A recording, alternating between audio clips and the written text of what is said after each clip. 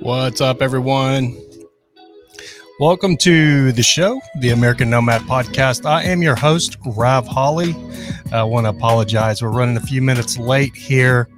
I actually have my second camera set up because I got a guest today, so I was going to have my other old second view.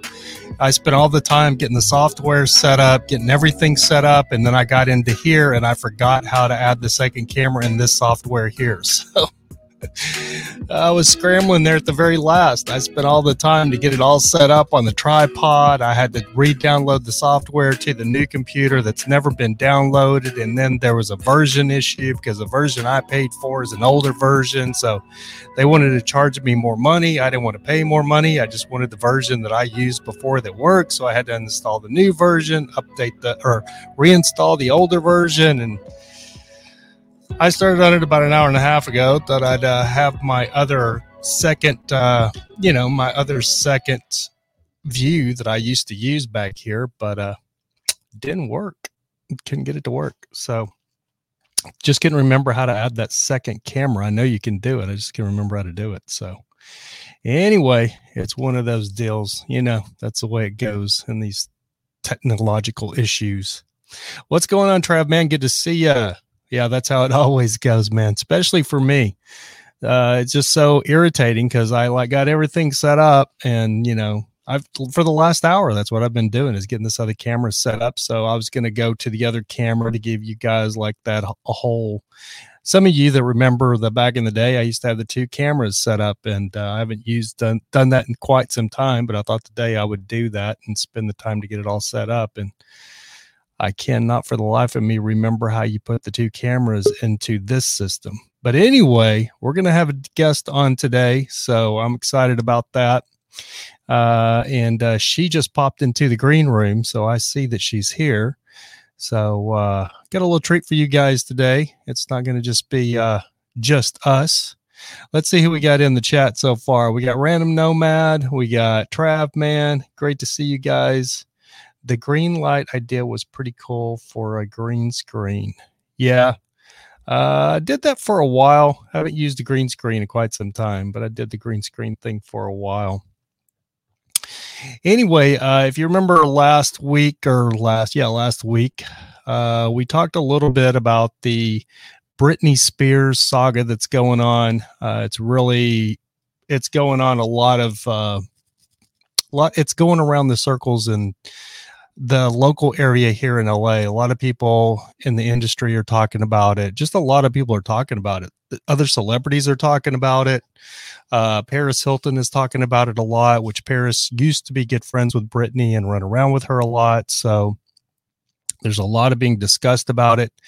The reason I feel compelled to talk about it is I was hanging around with Britney right around the time her conservatorship started. So I had a couple of conversations with her when that was all going on. And I was going to go through today, kind of tell you guys how I met Britney and how this all transpired. I've never said anything about it. Never said anything really much about even knowing Britney and hanging out with Britney. And how I met her. So I thought today I might jump into that a little bit and let you guys know. It was a time when I moved to California. I think the time was around 2008, 2009, I believe. And I had moved to California. I worked for a sports agency, a mixed martial arts sports agency as an on-staff photographer. And then I kind of had a little bit of a falling out with the owner of the company. So I left and moved to Long Beach and was scrambling, trying to find something else to do to pay my rent.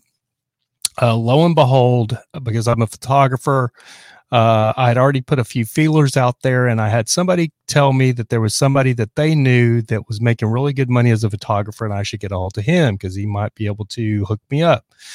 Long story short, I got a hold of the guy, and the guy's name was Adnan, and he was basically a pap, what they call a paparazzi, and that's what he did for a living. So I got a hold of him, and that's where he was making his money, and he was making a lot of money. And one of the subjects that he had been photographing, lo and behold, was Britney Spears. And right around the time I had met him, they had just started dating. I didn't know it when I initially met him, but I soon found out because it was, it was on the TV and the internet and all the gossip sites. And so a couple of times when I was with him, he was with Britney, if that makes sense. So after they were dating, and that's actually how I got introduced to Britney Spears, was through her boyfriend she was dating at the time, whose name was Adnan, I can't remember. Addenan, if I remember right.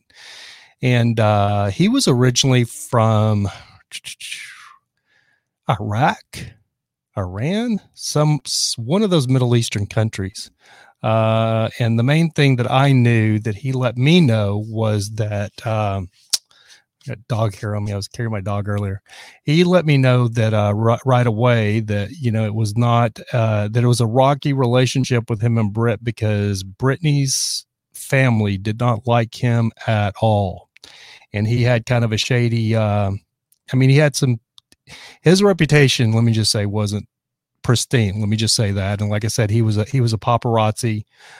He showed me where he was making up to $30,000 a photo for certain photos that he was getting of certain celebrities, which at that time absolutely blew my mind. I never knew that the Paps were getting that much for their photos. He showed me like a couple of photos he'd sold a week, each one of them, for like $22,000 and another one for like $30,000. He'd made like $50,000 in a week. So I was a little bit flabbergasted by that, because I had no idea those guys were making that kind of money. So that was very interesting to me. But then going out there with him and seeing how that whole situation worked, and how you just had to run from place to place, and you had to like camp at places and wait for celebrities, and there was a lot to it. But the thing that really it just, the moralistic value to it just wasn't my thing. So basically I never did it. I did it for maybe like a week and just realized that, the money wasn't worth it to me, and kind of backed out of it. So, but in that time, I actually had a couple of conversations with Britney Spears, because Adnan was dating her at the time. And I wonder where he is. I'm pretty sure he still lives in Seal Beach. Even after they stopped dating, I still seen him a few times, because I worked at a very nice restaurant in Long Beach, California, called Tantalum. And after Britney and him broke up, he would come to Tantalum, because I was the head of security and I could get him a table. So he would come into the restaurant, which is a very nice restaurant and bar, on Friday and Saturday night. So I seen him. We never really spoke much when I would see him at the restaurant and stuff. I would just get him, he would mention my name at the door. I'd get him a table and stuff, and he would be good to go. But I just don't know. I've got the feeling that the way he just backed out of the picture really quickly, that I feel like there was probably some monetary exchange there from probably Britney's estate or something like that, because I knew her family did not like him. They somewhat pretty much despised him. So, and I always kind of felt like Britney dated him just to kind of despite her family. So anyway, we're going to get our guest in here. She's a lot prettier to look at than I am. So I don't know what I'm doing here, just sitting here rambling on instead of letting her in here. I can see her in the green room. So without further ado, I'm going to introduce you guys to this girl. And really quick, I'm going to tell you, you guys hear me talking about Clubhouse, and I've done, I don't know how many podcasts on Clubhouse back the last year. I met this girl on Clubhouse. That's how we met. So just for those of you who don't know, she's not on the application anymore. Like me, we saw some things kind of like I saw with the PAP thing that I didn't like about that application. And I think she's kind of gotten off. I've kind of gotten off in some pretty much. But anyway, without further ado, it's Tiny Blonde Kelly. Let's see if we can add her to the stream here. There she is. Let's see if we can hear her. We can't hear your mic. Let's see. It says you're muted. See your mic right there? It says you're muted. There we go. Can you hear me now? I can hear you now. Loud. Perfect. It sounds like a Verizon commercial. Yeah. Can you hear me now? Good. My dog just decided right now. She's like, I want to play. So she's all excited. That's the way it always goes. So if you can hear it in the background, I apologize. With mine, he sleeps over there all the time. And then I'll get ready to do the show and he'll come scratch my leg, telling me he needs to go to the bathroom. So I always usually try to take him out before the show. And then today I was running. I was like, oh no, I hope he didn't need to go to the bathroom, right in the middle of the show here. Yeah, I took her out and then she's sleeping. And I think she was because it's later here. It's 10 o'clock here. And now she's all hyped up because she saw me getting ready. And I think she thought I was going to go out. But are you in Miami still? I am. So I'm here. I don't know if it's going to be permanent. I'm going to try to move back to Los Angeles. It's kind of just where I can get a job at this point. I hear that. But everything's opened up over there, right? Isn't everything? Oh yeah. I mean, COVID doesn't exist here. Yeah. Is that a Blue Yeti? What microphone is that? Blue Yeti, yes. Yeah, nice. I love my Blue Yeti. Yeah. Right on. Background, I met Rav, yes, on Clubhouse back in February, when it first opened up. And I think after a week, I was like, I'm always over it. But we actually had a mutual friend, a very good mutual friend, which the odds of this person, it was it's crazy small world. So thank you for letting me on. Somebody that I know, I've known Ronnie. We won't give away his last name, but I've known Ronnie since he was probably 18 or 19, and he was living in New York and going to school. And I know his older sister Marina very well. Do you know Marina? I don't know Marina. No, I know Marina very well. That's how I met Ronnie, was through his sister Marina. Marina was a bartender at the bar I was a bouncer at. Gotcha. So I was the head bouncer, and that's how I met Ronnie, because when Ronnie would come in from New York, he would end up being, he would come just sit on a stool. It was so funny while his sister bartended. And the first, he couldn't even drink. He wasn't old enough to drink, but we'd let him sit in the bar. It was funny. Ronnie, I just recently saw him. We were talking about you. He was like, I can't believe you met Rav. I was like, yeah. And then later on, he ends up being a bartender. I don't know if he ever was a bartender at Shannon. I think he was a bartender at Shannon's. He worked at Shannon's, yeah. And then he ends up being, that's the bar I'm talking about, is Shannon's on Pine. Shannon's on Pine, yep. Because that's how he met my group of friends, and that's how they all became friends. And then I met him through them. So his older sister Marina we all kind of opened that bar.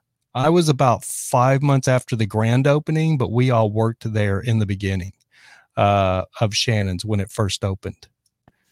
Got you. Can you hear me? I just had something come up on my screen saying my mic was unplugged. Can you hear me? Oh yeah, we hear you fine. But yeah, for a second it showed your mic mute or something. Yeah, just wanted to check that.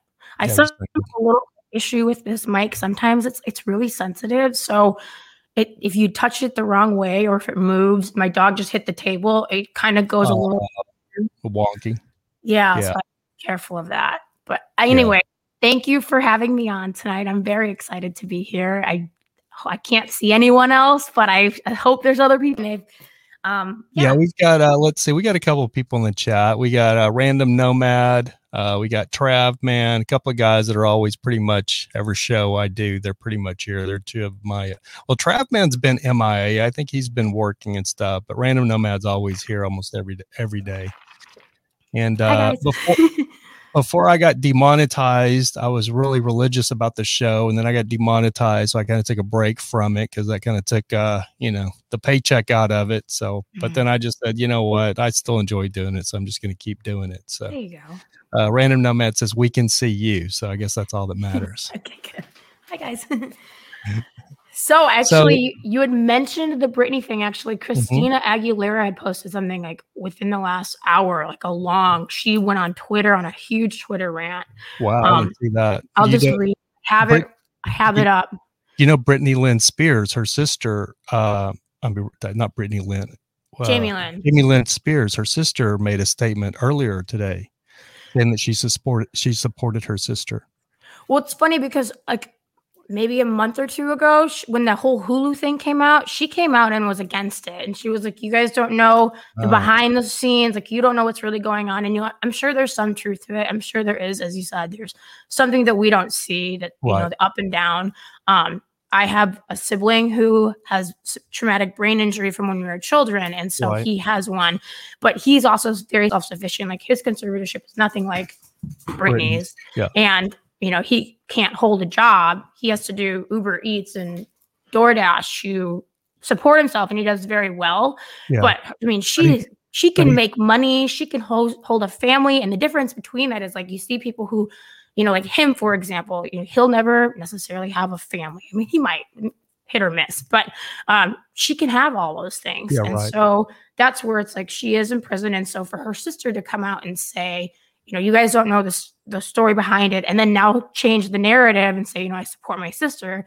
Well, it's like, are you supporting your sister because now you're facing backlash, or are you supporting her because... And it's because so many other celebrities now are coming out as well. And now her sister's made a statement. So now if she doesn't support her sister, she looks like a ass for not supporting her sister. So, because she can see where this is going. Yeah. But go ahead and read the Christina Aguilera thing. And then I'm going to give a little bit more insight to what I know and when I talk to Brittany and stuff. So go ahead and read that. So she posted a photo of them. They look like they're like maybe 12. I would say this is probably back when they were doing Mickey Mouse Club. That's what the photo looks like. And it says, these past few days, I've been thinking about Brittany and everything that she is going through. It is unacceptable that any woman or human wanting to be in control of their own destiny might not be allowed to live their life as they wish. She went on to say, and this is like a series of tweets. So she wanted to say, to be silenced, ignored, bullied, or denied support by those close to you is the most depleting, devastating, and demeaning thing imaginable. The harmful mental and emotional damage this can take on a human spirit is nothing to be taken lightly. Every woman must have their right to her own body, her own reproductive system, her own privacy, her own space, and her own healing and happiness.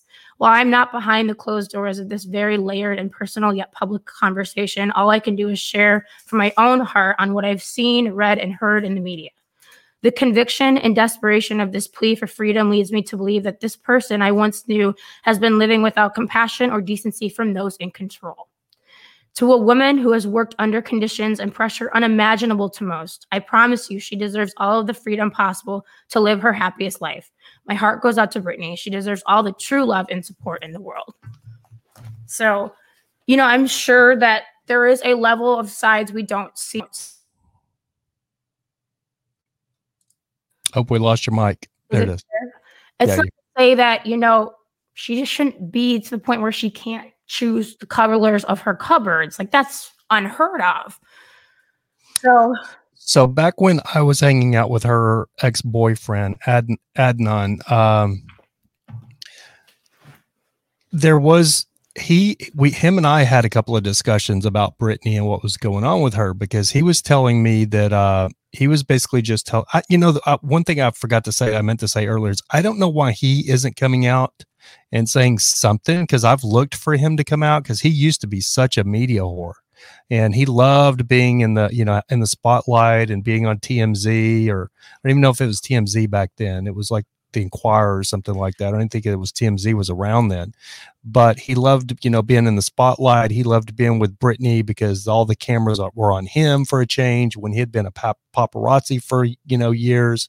So it's weird that he doesn't come out. So the only thing I can think, and that's one reason I've never come out, because I've figured that he was going to, because it's more his place to say something. It is my place, because he knows 100 times more about it than I do. Everything I got that I know, he pretty much fed through me. And then I had a couple of short conversations with Brittany, but not anything long and detailed, because he was kind of super jealous. So he didn't leave her alone. There's a couple of times when we were all together, and then he had to go to the restroom, and then me and Brittany would kind of make small talk.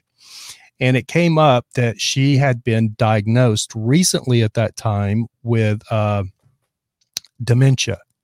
And they thought that, and Adnan thought that they were using that just to try to get Brittany away from him. So the conservatorship thing was already in the works when I knew, when I was in the picture, and it was basically it was basically, Adnan, Adnan telling me that was, he was just telling me that they're trying to get him to be put in jail, and that he was, they were using this conservatorship thing to get Brittany away from him because they wanted Brittany away from him. So he was saying something about the conservatorship. And then there was a couple of other things that they were doing, trying to get like a restraining order against him and stuff. But I guess the best way that they could go about it was this conservatorship thing. And so Adnan actually was like, it was like this, thing she really didn't need, but it was a way for them to legally remove her from his life, is the way he was telling me.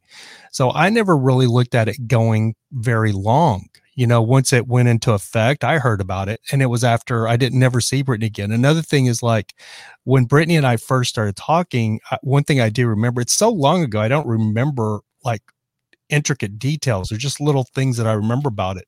And I do remember that Twitter had not been around that long. And that's how she followed me, because I asked her, I said, "Are you on Twitter?" And she goes, yeah. She goes, do you use it? I'm like, yeah. I said, "It's pretty cool. Have you used it?" She goes, "I don't really use it. I kind of look at it, but I have it." She goes, and it was all set up for me and it's there. And I'm like, "You should follow me." And she goes, "Okay." And so she followed me. So for like 10 years or whatever, since Twitter's been around, Brittany's been following me forever. And it's always been like a thing I'd show people at parties and stuff. I had somebody telling me they were bragging about a celebrity that followed them. And it was like, one of the kids from Jersey Shore or something, you know what I mean? And I'm like, well, look who follows me, because it tells you if somebody follows you. You can look at your Twitter and it'll say follows you. So it was always kind of a little, party gag for me more than anything after, but when Brittany first followed me, we actually communicated a little bit through Twitter, through the DMs. And then that only lasted maybe a week, and it was just small talk stuff. You know what I mean? Like, "Hey, how's your Twitter going?" It's that kind of thing. It was nothing in detail or, anything like that. But the other thing I wanted to touch on really quick is because when the conservatorship thing came in, like I said, I thought that was a way that Jamie, who is Brittany's dad, who hated Adnan. I mean, they despised Adnan. So I thought they were using that to get Brittany away from Adnan. That's what they were basically doing. And because they knew Brittany wouldn't just leave him. So something happened because Brittany flip-flopped overnight. Like, Adnan was out of the picture, and then you didn't see, and Adnan didn't see her, because I talked to Adnan. I'm like, "Have you seen Brittany?" "No, they took her away from me, man. I can't even talk to her. They changed her number, everything." I was like, wow, that's crazy. And then, but Adnan and I did have a conversation one time when Brittany wasn't around, and he told me that she was having these episodes. And I was like, huh. Like, what do you mean episode? He's like, "I don't know, man. It's just like she has these episodes." And the craziest thing about it is when she was having these episodes, that as much as Adnan knew that Brittany's dad despised him, when she would have these little episodes, and I didn't go ask him in detail, like what kind of episodes or anything, but he let me know that when she would have these little episodes, the only thing Adnan could do, was call her dad. Like, her dad was the only person that could come get her and get her back to reality, or, I don't know. Bring her back to.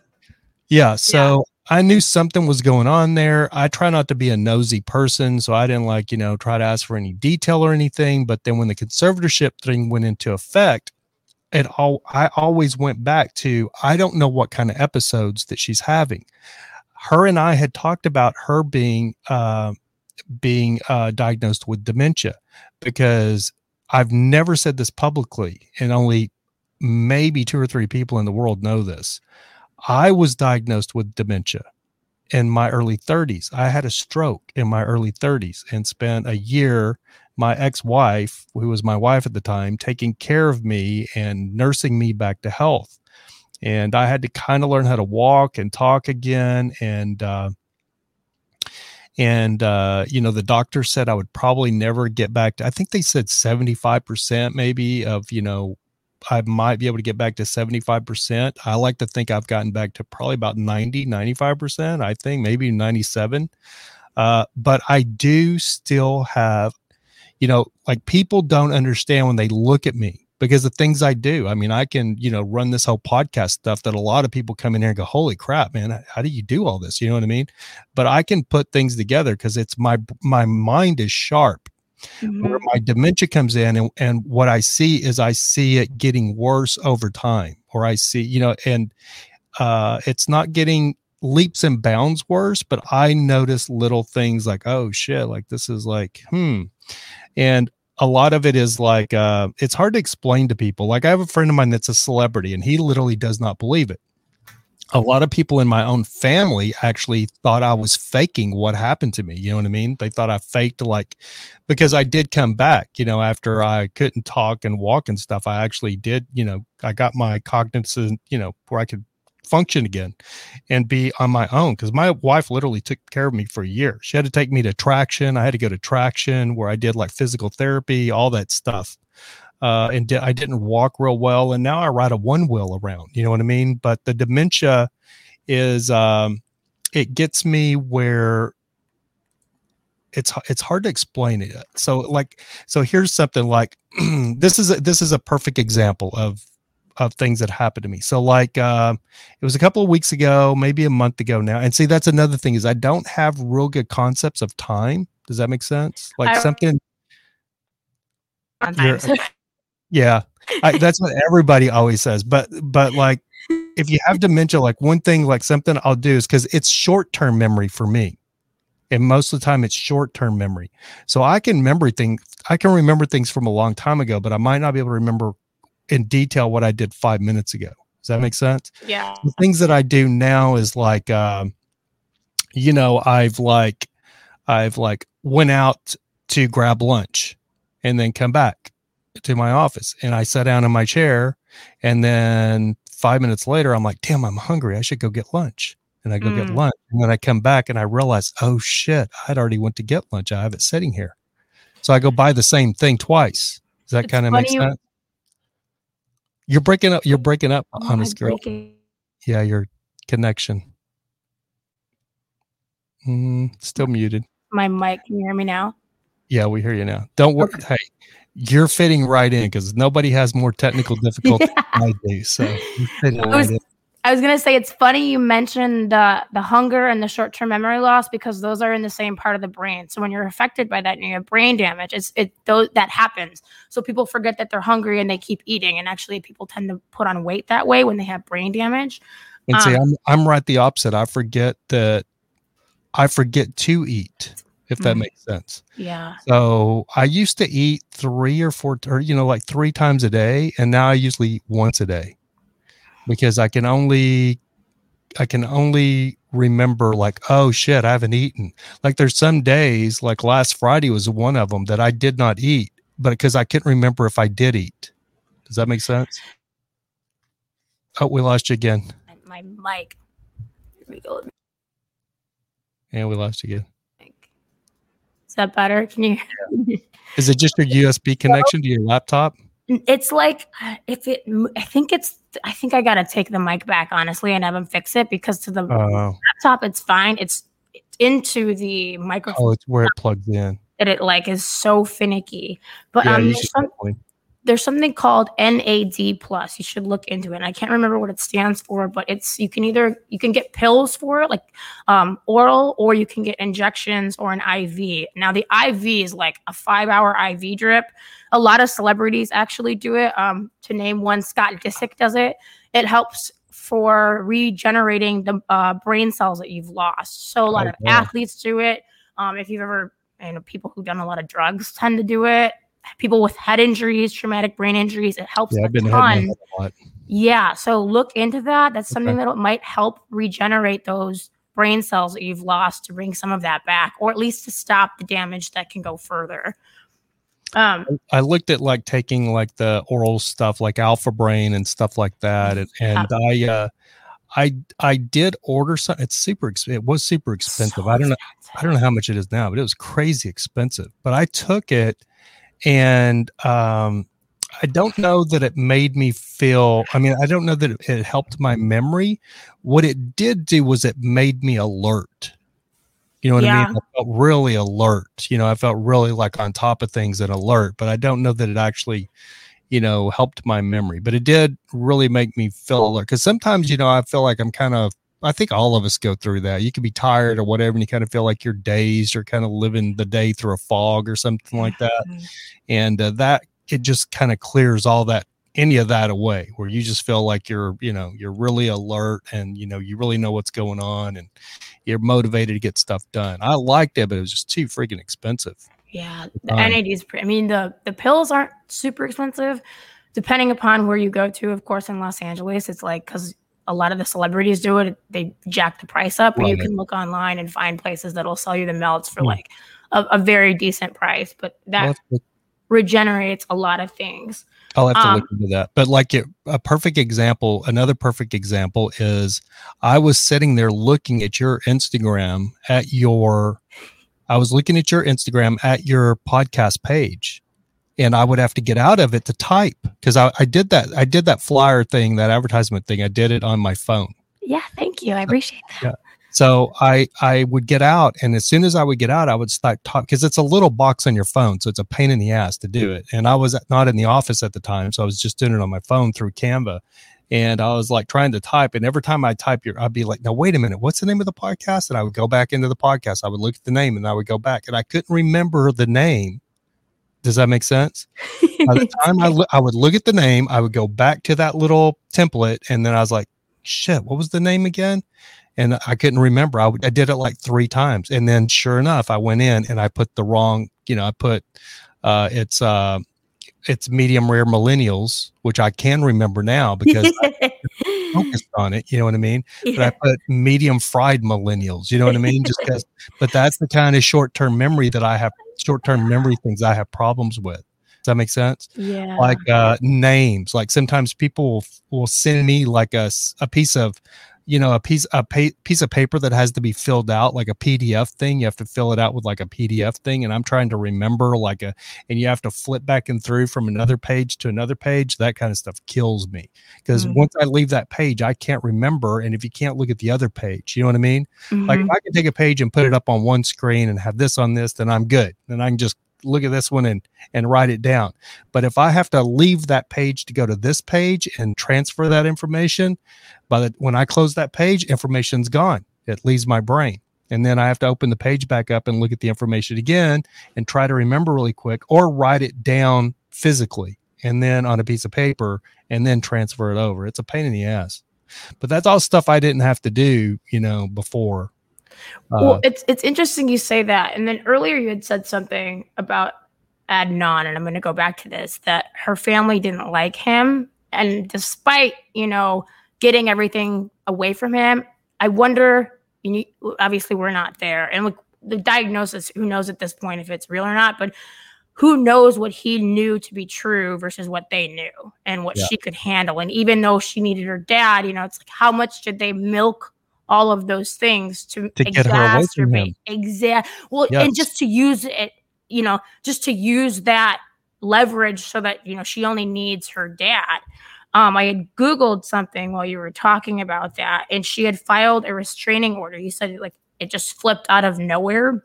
And you wonder how much of that, because you said also that he kind of just disappeared, and how much was that? Was it paid off? Like stuff, so we'll keep you quiet. Like, here's some hush money, which is just so sad, because even so, like you had said, your ex-wife had helped you with a lot of stuff, and you're at what you would say is 90%. Most people heal from that. And when she has a team of doctors and she's going through this stuff, she can afford. All these years. 100%. She could have afforded to heal anything at this point.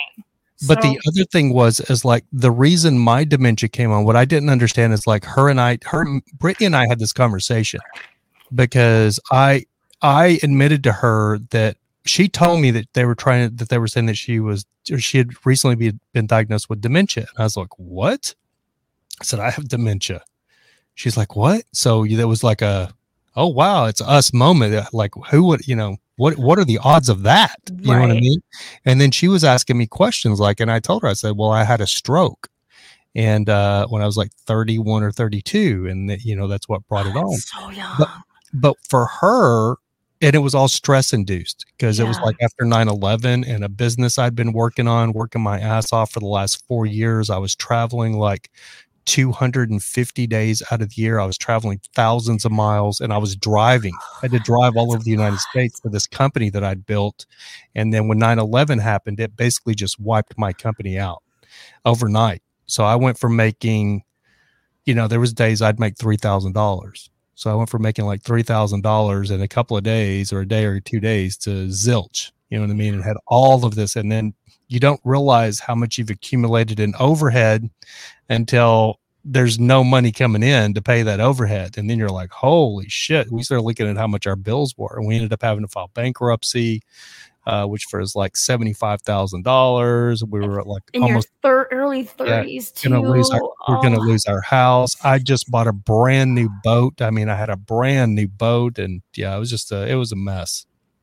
So it was basically just, I think it was stress induced because I had all these nice things that I liked, that I thought that was the meaning of life at the time, when you're young like that. And I'd really worked hard to accumulate and get to where I was. And then just kind of have the rug like pulled out from underneath you, and the bank calling you that they're going to start coming and getting your your stuff. And so it was just and then the main thing was our house that we had for years, and that we had all this equity in the house, and they were going to try to foreclose on the house, and it was a mess. And so strokes can happen at any time to anyone for any reason. My grandfather had a stroke. I have family members that had it in their 30s too. It's genetic predisposure, but also you're right. Like stress can do it. I mean, that's all I can figure out that happened. I mean, it had to been stress, but I was under so much stress at the time. I mean, being overwhelmed with everything, because I had a wife, 2 kids, 2 small boys. You look at Brittany, it's like she has everyone in her face. She couldn't find peace anywhere. She couldn't go anywhere. She couldn't do anything. She was watched 24/7 already. And then she probably had postpartum, which it can trigger mental illness. It can. Those things can trigger. It's a recipe for disaster. That was actually her question, though. She's like, you had a stroke. I've never had anything like that. So why are they diagnosing me with dementia? And I think, like you just nailed it. I think what it was is I think she had postpartum depression. And she didn't realize it. And I don't know for a fact that she actually has dementia. It might have been the depression that was bringing on her lack of mental awareness. It might psychosis. It may really not be dementia. So, but they've held her in this conservatorship now for all of these years. They gave her lithium. And so I talked about, did you listen to my last podcast? I sent it to you. I did. Yes, I did listen to it. I think a lot of it, and I blame the state of California. And this is on California, dude. This is why California is so, hold on, let me see if I can find my. Of the many reasons. Oh, it's not working. My voice mod changer is not working. I have a beeper, so when I cuss, you can't hear it. Let's see what's going on here. But I just don't, what was I saying? The state of California is corrupt. Oh, yeah.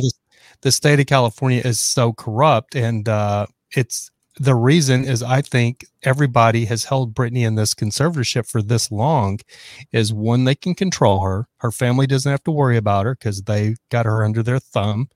And now I will say her family was very worried about her at that time. Like they really thought she could end up dead, kind of. They were scared she was, because she shaved her head. She was having these outburst things, and it was you've seen it in the media. I mean, she had this meltdown in the media, but she also probably been used and abused by many people on the way to where she was. Her family was very worried about her at the time that the conservatorship went into effect. But I think over the years, they've all gotten comfortable with this. Even the state of California is looking at all the bills, all the lawyers she's keeping employed, all of the money that's coming into the court system. Her father's getting $16,000 a month to be the head of her conservatorship. Are you shitting me? That's right. $16,000 a month. That's insane. He should have been getting maybe 5, 6, 7 max, but 16,000. She's paying for all this stuff. That's why they keep putting her out there like a show pony to keep working because this conservatorship has to be paid for. These bills have to be paid for. If she doesn't perform, those conservatorship bills don't get paid. It's one big scam, in my opinion. Doctors, lawyers, politicians, everyone involved, the family. I mean, Kevin Federline's probably getting money. Oh yeah, he's probably getting freaking what do you call it? Alimony. Yeah. Child support, alimony. I mean, she hasn't seen her kids in a really long time. Back when I talked to Brittany, she was going through a really hard time because I want to say, if I remember right, at that time, Kevin Federline, I can't remember, he had gotten the kids away from her. He had gotten he had been granted full custody of their kids. So she had no access to their kids. And that's what brought on the whole, she had to go into an ambulance, if I remember, and she was put on a 5150 or whatever the hell they call it, a mental hold. Yeah, and it was because he was keeping her kids from her. And then she got the kids at one time because of the court appointed visitation, and then she didn't return them, or she wouldn't return them, and it just blew up into this whole mess. And I think, like I was talking in the last podcast, she's 39 years old. It's not like she's a kid anymore. It's time for her to be free and live her life. And I guarantee you the reason this is finally coming up and she's finally grown the balls to really go after this is because she's in love. She has a new boyfriend and she wants to do stuff with her boyfriend, and they won't even let her ride in the car with her boyfriend. I think it's even beyond that, though. I think it's social media. I mean, it's been a thing for a while. She'd gone on, what'd you say, 2 years ago? She wasn't heard. I think she's been crying out through her, like her Instagram and stuff, like giving hints. Like I would hear about this stuff and I'd kind of look into it, and I followed Brittany's Instagram and stuff, and I just kind of felt like she was mentally breaking down. Does that make sense? When I would look at her Instagram and stuff, and I would hear this whole Britney movement and stuff, and I'd kind of look at it and I'd think to myself, well, you guys don't really know that, there has been things. But I think after listening to her, she's very articulate when she was reading that stuff. She wrote all that stuff out. She's plenty capable of taking care of herself. Exactly. But if you listen to her court thing, 3 times she said this: I want to be able to ride in the car with my boyfriend. It's them keeping her from having a real relationship with her boyfriend. I think that's really stemmed her forward, because as soon as she did that court thing, you know what she did? What? She hopped on a private jet and went to Hawaii. Her and her boyfriend's in Hawaii right now. I did not know that. By themselves. Which, good for her. I mean, good for her. Somebody who can give that speech. I don't know if she wrote it. I'm sure she did. I'm sure. I think she did. I'm sure she had but she stuttered, I think, once or twice. She was probably nervous. Oh yeah. But someone who needs a full conservatorship would never be able to articulate that. Period. Exactly. Would never be able to speak in front of the people that she did, knowing that it was going to go public. She would never, on any planet, be able to say like a third of what she was able to articulate in that speech. And that alone should be enough proof for the court to be like, she doesn't need, maybe she needs to be checked on every now and then, but like, come on, for her to say that and to be able to do that speaks volumes. Exactly. In and of itself. Yeah. And it's just time, you know what I mean? And the thing is with her father is, like I said, he was like the only one that could come and get her, but they've always had a tumultuous relationship, which I never understood. Like, why did her mother not become the head of her conservatorship? Because I don't know if you know this, when Brittany was growing up, he wasn't in the picture very much. No, he wasn't. Yeah, she was the one taking her everywhere. Her mom took her to Mickey Mouse Club, took her to everything under the sun. It wasn't until she started making money that her dad stepped in. Well, her mother wasn't always there either. They actually hired a chaperone. She had a chaperone that took her around for years. Yes, the one lady that was with her for everything. Oh, I can't think of her name. She has dark hair. Yeah. And she was like a friend of the family or something, if I remember right. A cousin of the mom, I think. Yeah, she's the one that basically took care of Brittany and took her everywhere that Brittany had to go for years, because her parents were actually working in Louisiana or wherever they're from. And I think even she had come out and said, I've known Brittany through everything that happened, and I don't think she I don't think she needed this. I just think she needed someone to give her some love. Yeah, I actually watched the Hulu documentary, the New York Times one, Saturday, I think it was Saturday or Sunday, and I'd never seen it, and it jogged a lot of things loose in my mind that I'd actually forgot about, and that was one of them. That Britney had that girl, that lady that was her. She basically took Britney everywhere she had to go. And when we're talking about when Britney was like 17, 18 years old, she was like her chaperone. And then the other thing that I remember back during conversations was Britney was very adamant that everything was going to be fine with her because she had her own attorney. And I remember, or I saw in that documentary that they made that the judge ixnayed her having her own attorney. So that is the corruption to me from the get-go. Because she should, if you can know that you need your own attorney or want your own attorney, you goddamn sure should be able to have your own attorney. And for me, I don't know who that judge was, but that's a corruption. That's state corruption. That's in your Miranda rights. You have a right to an attorney. And you hear shit you hear shit only like that in California. Because she should be able to have her own attorney. And the judge told her she couldn't have her own attorney and did a appointed attorney. You know why? Because guess who gets paid for the state? Yeah. Yep. It's just a racket. It's a complete racket. And I feel like this whole time that the state of California has just been complacent because of all the money that Britney Spears has been generating for it to keep this conservatorship going for all of these years. It's got to be millions and millions of dollars.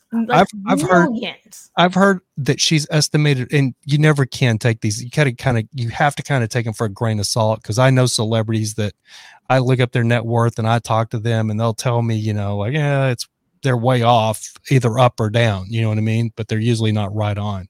Right. But they estimated Britney's worth like $60 million. She should be worth like $300 or $400 million. Are you kidding me? Well, look at everything they worked on. Yeah. But it's because of that conservatorship. That conservatorship has literally sucked her dry. It's probably taken over half of her money, her wealth, at least over half. She had a residency in Vegas that was the most popular residency in Vegas for years. That makes you millions and millions and millions of dollars. I think I think that documentary said she was making $33,000 a show. Yeah. I mean, she was making $1 million, or she was depositing $1 million a week. Stupid money. And they put it all in the pocket. Hopefully this eventually will go to the Court of Appeals if the state of California doesn't overturn it, and then she can sue everyone, and all of those people should be in jail. Everyone should be in, all of them.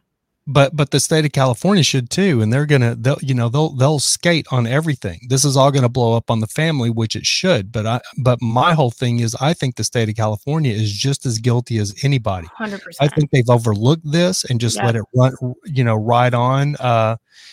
Because of the money. I think the whole thing is a racket, just because the money that Britney's been generating. I think nobody, once that money started coming in, Jamie Spears, her dad, goes, well, I ain't got to work no more. Right. In that documentary, it said that like one lady that was like an agent or something, she goes, the only thing I never met Jamie Spears one time. And she was like one of the people, like Britney's agent or something, when she was a child. She goes, I never met, I met her mom. Her mom's just as sweet as she could be and worked so hard for Britney, but I never met Britney's dad. The only thing that I remember about Britney's dad is one time he goes, my daughter's going to be so rich, she's going to buy me a boat or a house or something. It's like, he's going to buy me a new boat or some shit like that. I was like, yep, that's. And then in the last few years, I think he had sold her childhood home and is living in an RV, but it's like a really nice RV. Yeah. Like, come on, who are you kidding, sir? You're not fooling anybody. But it does make me wonder, like, what did he do with all that? Where's all that money at? Right. If he had sold that home, where's the money? So I saw pictures of the home when it was like right before it was sold, and like he had a home gym. At one time, he had a gym in the house. Like people from the town could come and like pay a membership to come to the gym. So he had like a home gym. Like the ceiling tiles are falling down, and it looked like dilapidated. Like, and if he's getting $16,000 a month, where's that money going? Right. Doesn't even make any sense. And and he may have a nice RV, and I'm into RVs, so I know he's probably got like a big 40-foot motor coach that he probably paid $500,000 or even $1 million for. And it's decked out, I'm sure. It's probably decked out. But he's probably got a driver. I bet he has a driver. But he probably got $300,000 or $400,000 from their home that sold. So I'm still asking, like, where's that money at? What has he done with all that money? I mean, has it been bad investments that he's lost it? Or, I mean, it just doesn't make any sense. Or the only other thing is what we might find out is that he's been saving that, because he's an old country boy. So you never know, like, because sometimes, in past, I've had friends and stuff, and people would be talking that their dad's being nefarious about stuff and, stealing money or whatever. And then you find out down the road that no, he wasn't even using that money. He was putting it all in a bank account for his kids so they could get it back when he dies. You know what I mean? So that's actually a possibility, because he's not living lavishly, though. Even if he's got like a $500,000 motorhome, he's still living in a motorhome, and he sold their house, their family house. For what reason? Why did he sell that house? That doesn't even make sense. You know what I mean? Like, why? It's paid for. No idea. Why sell the house and move into it? Why move to it? Could have fixed it up. Yeah. Why move into an RV? So there's way more to the story than what we know. And he wants to appear that he's living frugally. I mean, true. We don't know. But like he said, as a country boy, he could just be burying the money in the back. Well, I guess he doesn't have a backyard now, but hypothetically speaking, you could putting it in accounts elsewhere. Or he's invested in stuff that he's lost his ass. He's got friends and stuff that's asking him for money. Because the problem is when you get money, people start, as soon as you come up and have money, people start just out of nowhere asking you for money. Family, friends, everybody comes out of the woodwork asking you for money. So who knows if he's made some bad investments over the years? Who knows? But, there's millions of dollars that, I mean, at one time, or they said when he first took over the conservatorship, he was supposed to have gotten like $1.2 million as a chunk payment. So where's all that money at? Also, all the people that he's paid off, though, you have to think of it that way. He might just be paying himself last because he's got to pay, him, her, this person, that person, this person, that person for whatever favors. Who knows? Maybe he's the one that's crazy and is on drugs. Could be. It's could possible. Be. Definitely could be. You don't know. The other thing, though, is Brittany has a brother. I can't remember what his name is. She has a brother. An older brother, I think. Who's a pretty level-headed guy. And I never understood, like, I think he did a podcast or something, but I never understood, like, why he hasn't came out more. But then, a lot of times siblings will just leave it to the parents to take care of these things. Yep. But I just don't know. But I just think, but here's the sad part of it, because Brian Spears. Yes. I actually listened to an attorney that deals with conservatorships and, here in the state of California. And she told me that Brittany's not going to get out of this thing anytime soon. There's no way. I mean, the court system moves so slow. Of course, they're going to milk it as long as they can.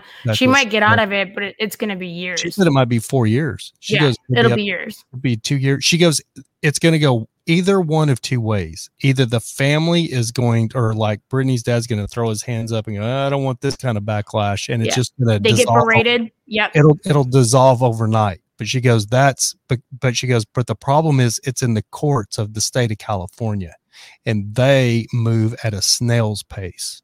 It's like being exonerated in prison. And in California, it takes, can take a year to get you out of prison, even after they found evidence, DNA evidence that they know you didn't do it. Yep. And still you hear, the guy's still in prison. He's still waiting for them to get the fucking paperwork together so he can get out of prison. You're like, well, they found he's not guilty. Just let him out. You know what I mean? Why is he still in there? Doesn't make any sense. Right. So that's how bureaucracy works in California. It's one of the things that drives me crazy about this state. So we could see this thing actually drag on if Brittany ever gets out of it. And she may never get out of it, from what this attorney said. Which is sad, because she wants to have kids. She wants to start a family with this guy. if they have her on this involuntary IUD, modern day slavery. She's not going to be able to have children once this is done. A woman's eggs are you only have so many of them. Not to knock that, but right. She's 39 years old. She's already pushing the envelope at that age. If you want to have kids, like you got to find either you got to do it now or you have to find a surrogate. And the other thing. But the other thing is, I wonder about her dad, because I don't know where to go with her dad as far as if he's being nefarious and being a complete dirtbag. And if you hear the way Brittany's talking about him, she's not too happy with him. So I don't know, which way. I don't know which way that's going, but it's going to be. But what I was going to say is, that's where I lose my train of thought really, really quickly. But what I was going to say is, one reason he may be stepping out of the picture now, and it may not be such a big deal to him, is because he's getting older.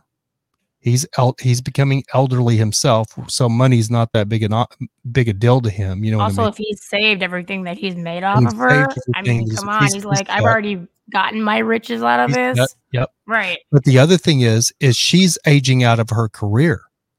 The height of her career. It's not going to be easy for her to come back and now be the 32 or 33, 34-year-old Brittany that's doing residency in Vegas. She's aging out of her career in Hollywood. It's hard for a music artist. You have anomalies like J-Lo, for instance. Cher, J-Lo. But just very few that keep pushing that, keep pushing. Can we name it together? Well, another one. Aguilera, maybe. Another one was, oh my gosh, she's Tina Turner back in the day. But that was back in the day. But you just don't see girls. Brittany can do it.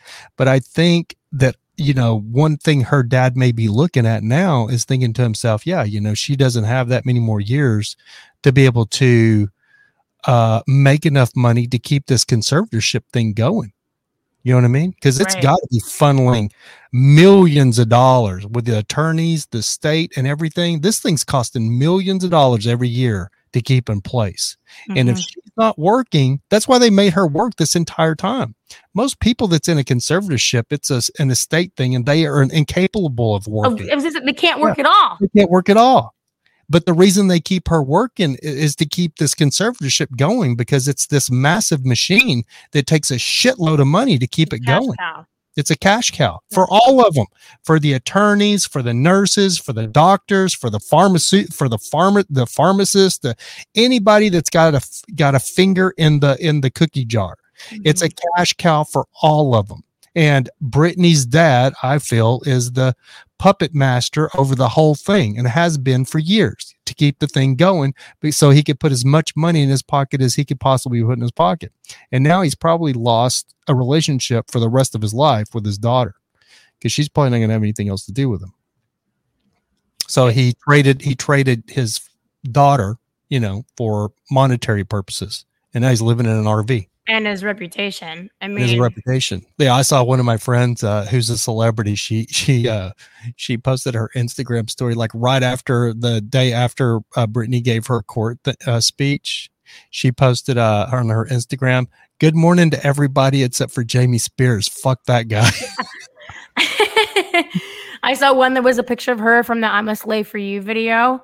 And it was with the snake, and it was like all the snakes that Brittany has in her life. And it was that snake, her dad, her mom, and then her sister. I was like, very true. I just hope, I just wonder, because I know that there was an underlying medical condition there when the conservatorship, that's how it got passed through so fast. I'm just hoping that she is mentally sound. Yeah. She's not having any episodes anymore, and you know what I mean. But because even so, if it is, she's old enough to manage it. Yeah, well, she doesn't need a conservatorship to this. She could have one.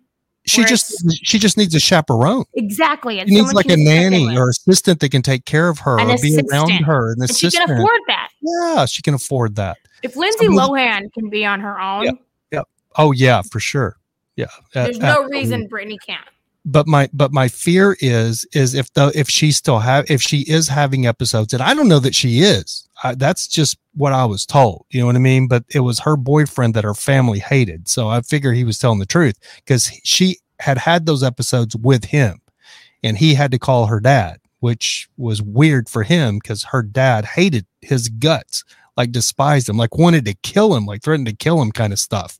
You know what I mean? Threatened to shoot him. You know what I mean? He goes, you ever come out here to my part of the country, you're fucking dead. So you better not leave Los Angeles. You better not leave Los Angeles with my daughter, because if I catch you somewhere else, you're done. You know, it's that kind of thing. I mean, they hated each other. And when he told me that a couple of times he would have to call Brittany's dad, like, you got to come get her because I don't know what to do with her. You know what I mean? So hopefully everything, all of that stuff is, you know, cleared itself up. And because that's the other thing, you know, for us, the general public, we don't know exactly what's going on. You know what I mean? There are people in that inner circle that are working with her, that are at her house every day, from the maids to everybody, that have signed NDAs where they can't talk. Right. And they know exactly what the deal is. You know what I mean? And we don't. So there could be something there, but I'm just hoping. I'm hoping not. I'm hoping that, you know, I think Brittany's, she has a new boyfriend and she's wanting to live her life. And I can't say I blame her. You know what I mean? She's a modern day slave. Right. It's crazy because she had that song, I'm a Slave for You, or what was the name of that song? Slave? Yeah. And she's been a modern day slave if you look back at it, and if you really look at it, and it's funny how, you know, because I'm very, I'm not going to say I'm anti wokeness, but a lot of this woke bullshit gets on my very last nerve. But there are things that are coming to the surface at this time that, as the public, we've just always kind of just, none of my business. You know what I mean? For years, there's so many things now that we go, oh no, wait a minute. Like the Harvey Weinstein thing. You know what I mean? I mean, that shit's been going on for years. It was no secret. It was never any secret. Everybody knew what he did and what he was. And people just kept it quiet because of who he was and how much power he had in Hollywood. And they wanted to be in his movies. It was a fear thing. It was a fear thing. And then, you know, but now people are fed up with that kind of bullshit. And hopefully this Britney Spears thing is going to be exactly one of those things. So whatever way it goes, she will get to live her life finally, like she should have been living her life for probably the last 10 years. You know what I mean? I think if she even got that conservatorship, 3 years. I think maybe for 3 years. 3 to 5. Unless she was a complete danger to herself and couldn't take care of herself and was like incapacitated, which we all know she wasn't. If she can work, if she can get out there and choreograph, because she does have her own choreography with her dancers and stuff. She's in charge, or she's always been about with a choreographer how the dancing and stuff is going to be. And if she can do that kind of stuff, then, you know, it's the whole thing is ridiculous. And I think it all stems around her being a cash cow. Everybody looks, even the state of California looks at it as a money grab. It's a money grab. It's a money grab for them to be able to grab all of this money from everybody that's involved, from the attorneys, the state, her dad, you name it. They're milking her dry of her money. Well, now they can't prove that she's crazy because she hasn't done anything in so long that there's no reason for it. Before, they might have been able to say, okay, well, she did this. So yeah, I mean, and you know, look, 10 years ago, even mental health was rarely talked about. I mean, now it's becoming more mainstream to talk about mental health. And so I think now they can't get away with what they might have gotten away with 10 years ago. And I think if that were to happen now, they wouldn't have been able to get through with it. What I do wonder about, though, is like, I do wonder about, let's see what the chat's saying here. I'm actually heard of F-bombs and whatnot are a sign of higher intelligence. Oh, they're talking. I was looking at what the chat's talking about. I do wonder about her like Instagram stuff. You know what I mean? You follow her on Instagram, right? Like yes, some of the videos are a little bit, I mean, her dance routines and stuff, you know what I mean? It just seems like something that like a junior high school girl. So I wonder like if that's a sign of her being over medicated and not and not understanding, exactly what she's doing. Or I don't know if it's like, like her whole Free Britney conspiracy, they're all looking for signs. She's giving us signs every time she does one of these videos. But right, the yellow shirt's the biggest one. I know celebrities for a fact. They have PR people that a lot of times they go through to even post. You know what I mean? A lot of celebrities don't even post for themselves because they're afraid they'll get themselves in trouble. And everything is an image. You know what I mean? And I know there's no PR firm or anything that would approve those little dance videos. And you know what I'm saying? Because some of they're kind of awkward. You know what I mean? And the way she's filming them, it's just, there's more there. I have a friend who is a videographer, and he had mentioned that she was not allowed for the longest time. He actually worked with somebody who had a residency in Las Vegas. She wasn't allowed to use her phone. She wasn't up until recently. And so part of it's like, is it really her posting those videos, or do they see this and they're like, okay, well, if you look at her, like she looks a little bit disheveled. Yeah. She looks like, she needs to wash her hair. She needs some self-love, self-care. She might not be getting that. Again, how much of it is being poorly medicated or not properly medicated, or is it her being that way? But then again, is it really her posting those, or is it someone behind it? Because again, what he had told me was she's not allowed to have her phone. She doesn't run her phone. Everything that's posted is, she'll tell them like what she wants posted, and then they find it and then they say it. Wow. They put it out there. That just was a light bulb moment for me, because they may be doing that on purpose to make her look bad, to make her look like she needs a conservatorship. Yep. Yeah, I didn't even think of that. I didn't even think of it that way. But you're right, because or her not having her phone, because that, remember me telling you that we kind of like went back and forth through Twitter, and then all of a sudden that was gone. I'd message her, it was crickets. There was nothing. Yeah, she wasn't allowed to even look online. And they had claimed it was because it drove her crazy. Like she would go read what the media would say about. And I mean, how much of that is 10 years ago versus today? I mean, yeah, 10 years ago when she's having a psychotic break and she's reading about it, that would make her that's just fuel to the fire. But if now in today's society, she can't even go on and post something for herself when she's 39. I know, it's insane. It's funny how I guess it's the death of the rags, the magazines, because the paparazzi's not like a big deal anymore for celebrities. I mean, they're still out there, for TMZ and stuff like that, but it's not like it was back in like the 80s and the 90s. Well, I think social media put that to bed. If you look, social media, if you look at all of the celebrities that were basically driven to insanity by the paparazzi, I mean, you have Justin Bieber, Britney. I mean, the list is long. People don't realize, how bad the paparazzi used to antagonize, and they would antagonize. People don't understand this. I've worked with a couple of celebrities, and the paparazzi would antagonize because they're looking for a money shot. And if the celebrity gets mad or screams, they react, and then they get more money for their pictures. So and that was another thing, is being a photographer, I'm not for regulating anything, even we're talking guns or anything, you know what I mean? I'm not for any more government regulation on anything. That's one thing I always thought and I'm a photographer. It's one thing I always thought, that the government or the city of Los Angeles should have regulated somehow. There should have been some regulations. I remember, I can't remember what celebrity it was, but the paparazzi was chasing one of the celebrities. It might have been, he was Rihanna's boyfriend. Chris Brown. I think it was Chris Brown. After him and Rihanna had he supposedly beat her up or something. He was in like a Mercedes Maybach or something, and the paparazzi was chasing him going down the 101, and they were all doing over 100 miles an hour. He was trying to get away from the paparazzi. He's doing like 150 miles an hour, and they're still chasing him. And I'm like, where's the cops? Right. Everybody should have got pulled over. Everybody. You know what I mean? And I'm not talking about it's like just Chris Brown in his car running and there's a couple of cars behind him. No, it's like a train of cars and they're all running because they're trying to get this picture or whatever. I'm like, that's insane.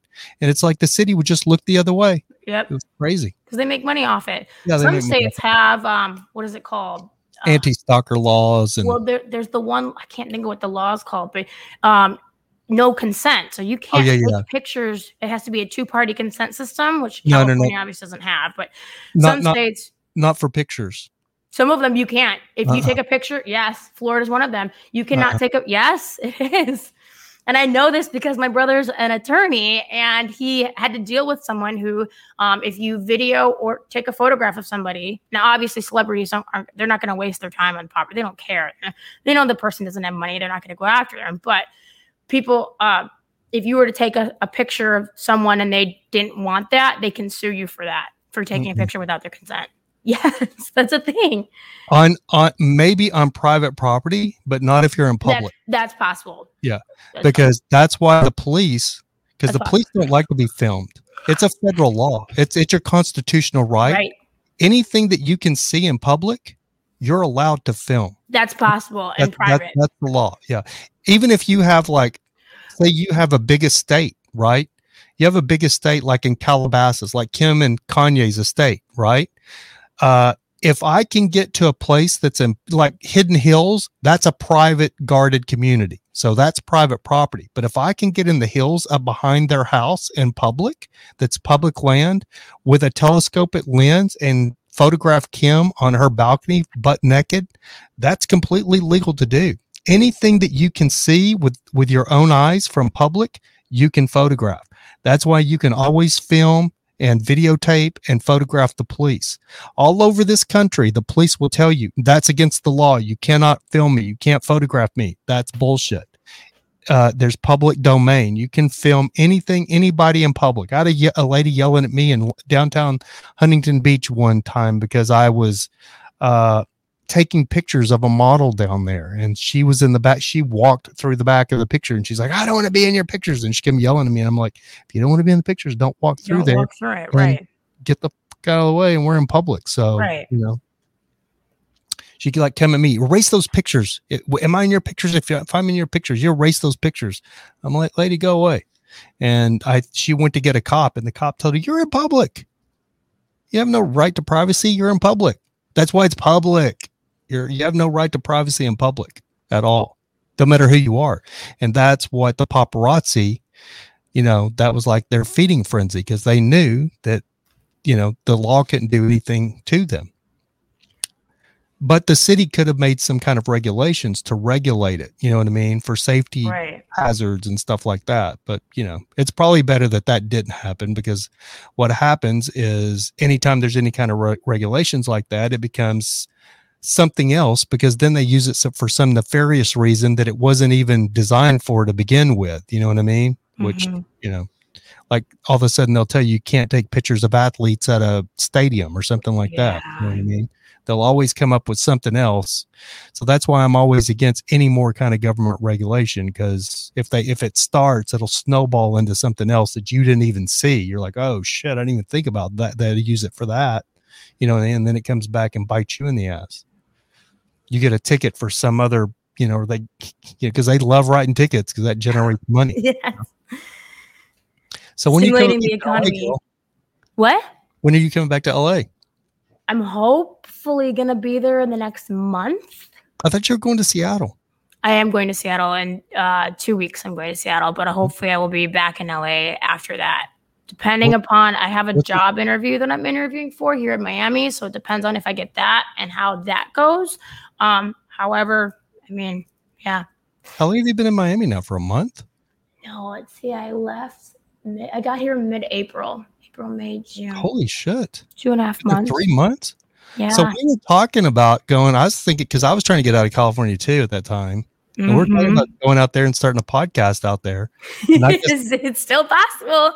I guess I was just bullshit, and you just did it. I didn't even know you'd left LA. You kept it kind of on the quiet. You said you told me you were going to. You're like, when you go to Tampa, didn't you go to Tampa first and then to Miami? I was in Tampa for a little bit. Yeah. I was in New Orleans. I love to travel. Traveling's my favorite hobby. So if I can be on the road, whether it's flying, driving, whatever, I'm going to go. Did you drive?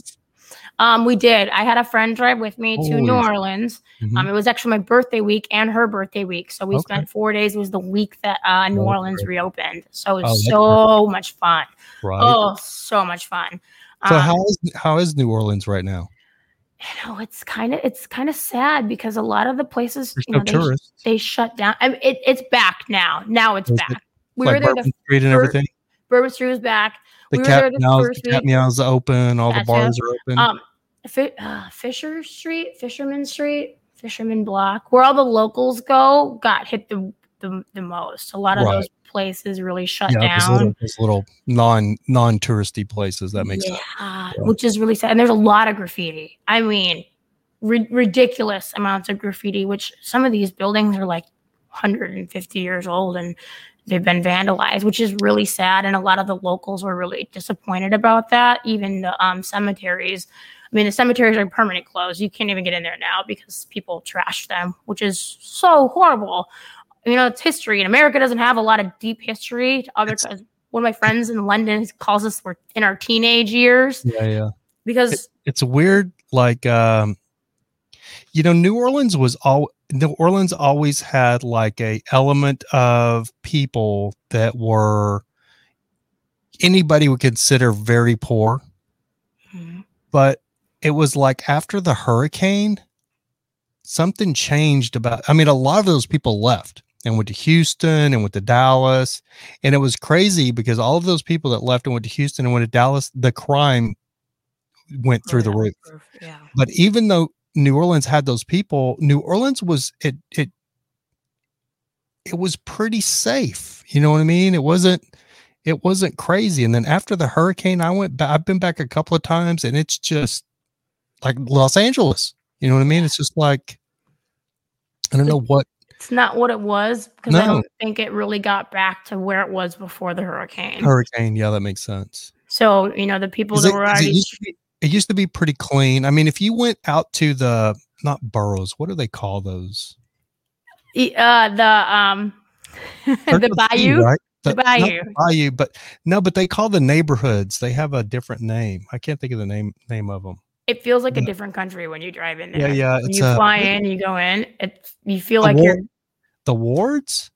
The wards. Yeah, the wards. Yeah, I think the wards. Yeah, if you go out to the different wards, I mean, there was places like you'd drive through and go like, holy shit, like these people don't even have shoes. You know what I mean? You'd see like kids running around barefooted and stuff like on their bicycles because they don't even have shoes. And it's so poor. But it was like, it's like there's been a moral, like since the hurricane, there's like this moral breakdown in that city. Does that make sense? Like even when I went back after the hurricane, like you would see guys out there like trying to intimidate tourists for money and stuff. Like, hey, you looked at me, give me some money.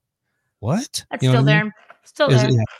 And that was stuff that you didn't see before the hurricane. I never saw before the hurricane because I used to work in New Orleans all the time.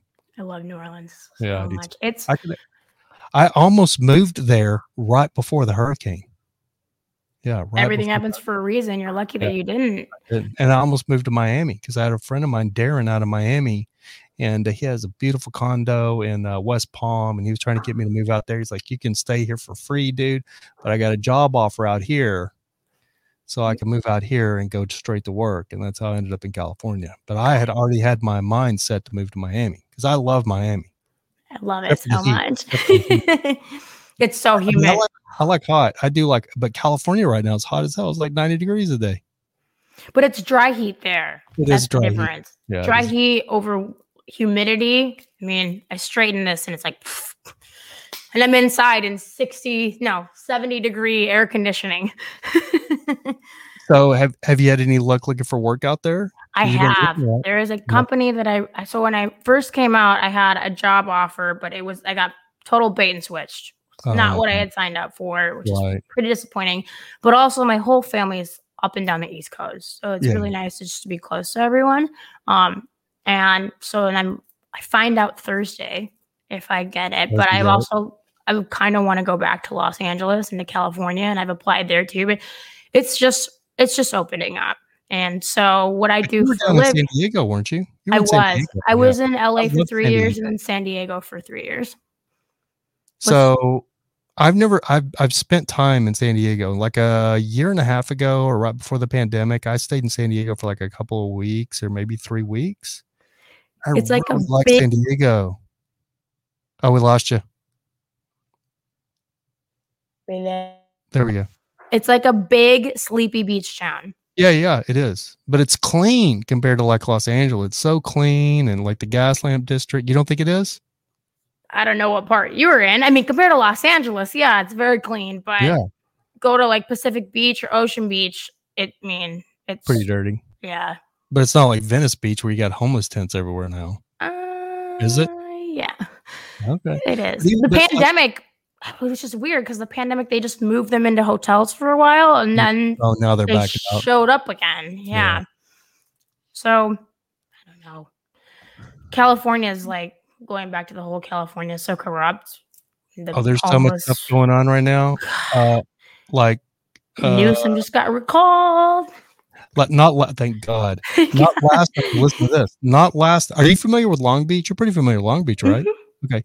So you know where the Pike is, right? Yes. You've been to the Pike or the Hooters and all that stuff down there. Mm-hmm. So not last night before, there was a drive-by shooting. Somebody drove by shooting at people outside the Hooters, shot the door out of the Hooters. Yeah. And then there was terrible. A lady that just got robbed. Like some girl got robbed in broad daylight and the dude stabbed her. Yeah. It's crazy. That's aggressive. Stab someone in daylight and Long Beach. But here's the thing. This is what, because you're a millennial. How old are you, if you don't mind me asking? 29. Like you're 29? 29. Okay. So, but millennials don't remember the 80s and what these larger metropolitan cities were like. Because you were born in 88? 92. It depends on who you ask, because I was 92, but my siblings, I have a 45-year-old cousin who is also technically a millennial that cut off. Because like Los Angeles, New York City, dude, in the 80s, they were like, there was movies made with Kurt Russell called Escape from New York and Escape from LA. Because that's how, I was living in rural Texas, and that was a whole thing, like just, how bad the crime and the gangs were and all the drive-by shootings and all the murders and everything.